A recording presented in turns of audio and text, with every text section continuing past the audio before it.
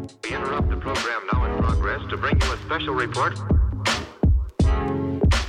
Here are the highlights this morning's news. From the WPGU News Desk, here's today's headlines on WPGU 1071, Champaign's Alternative.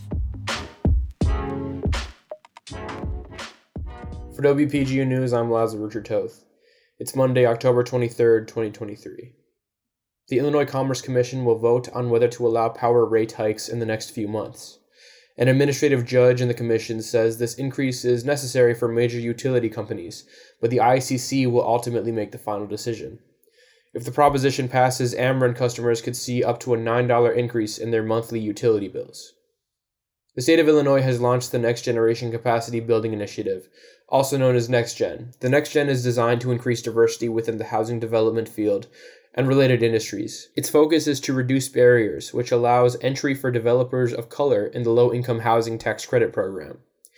This is to continue efforts in supporting the capacity and growth of affordable housing developers in Illinois. NextGen applications are now open. Booker T. Washington STEM Academy in Champaign has received upgraded security amid concerns from parents, teachers, and students. These concerns emerged last month when there was a shooting near the high school.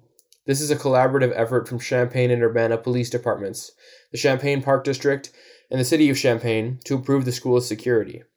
Additionally, the school district has provided a security team that will patrol the school during lunch hours.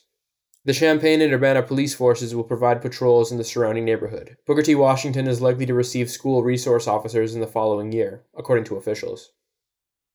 The American Cancer Society will be holding a fundraiser this week called Pink Week to promote breast cancer awareness on the Quad. ACS will be selling shirts, stickers, and brownies, which are all Halloween and Barbie themed. The president of ACS, Abby Steve Vatur, explains the fundraising's impact to the community. Money goes all over the place to really, really great causes, so that's why we're all so passionate about it. And a lot of our family and friends who have been affected by cancer have been supported by American Cancer Society themselves and by the money that we help fundraise, so it's a great cause. The proceeds will go towards funding cancer research, helping people with travel to their treatments, and more. ACS has been holding Pink Week every year, raising thousands of dollars to add to the $30,000 accumulated at the end of the year. The event will begin today until the 27th.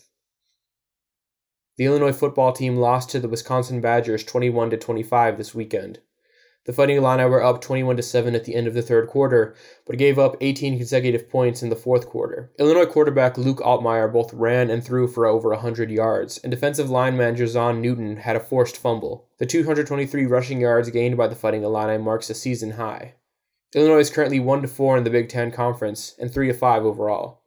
The game with Wisconsin corresponded with Illinois' homecoming weekend, where thousands of university alumni arrived in Champaign-Urbana. Contributing reporting for this newscast was provided by Adeline Moy, Kate Morris, Joaquim O'Malley Macias, Stephanie Oriana, and Peter Dara. Our deputy news directors are Alyssa Eaton and Caitlin Devitt, and our news director is Madison Holcomb. For WPGU News, I'm Lazar Richard Toth.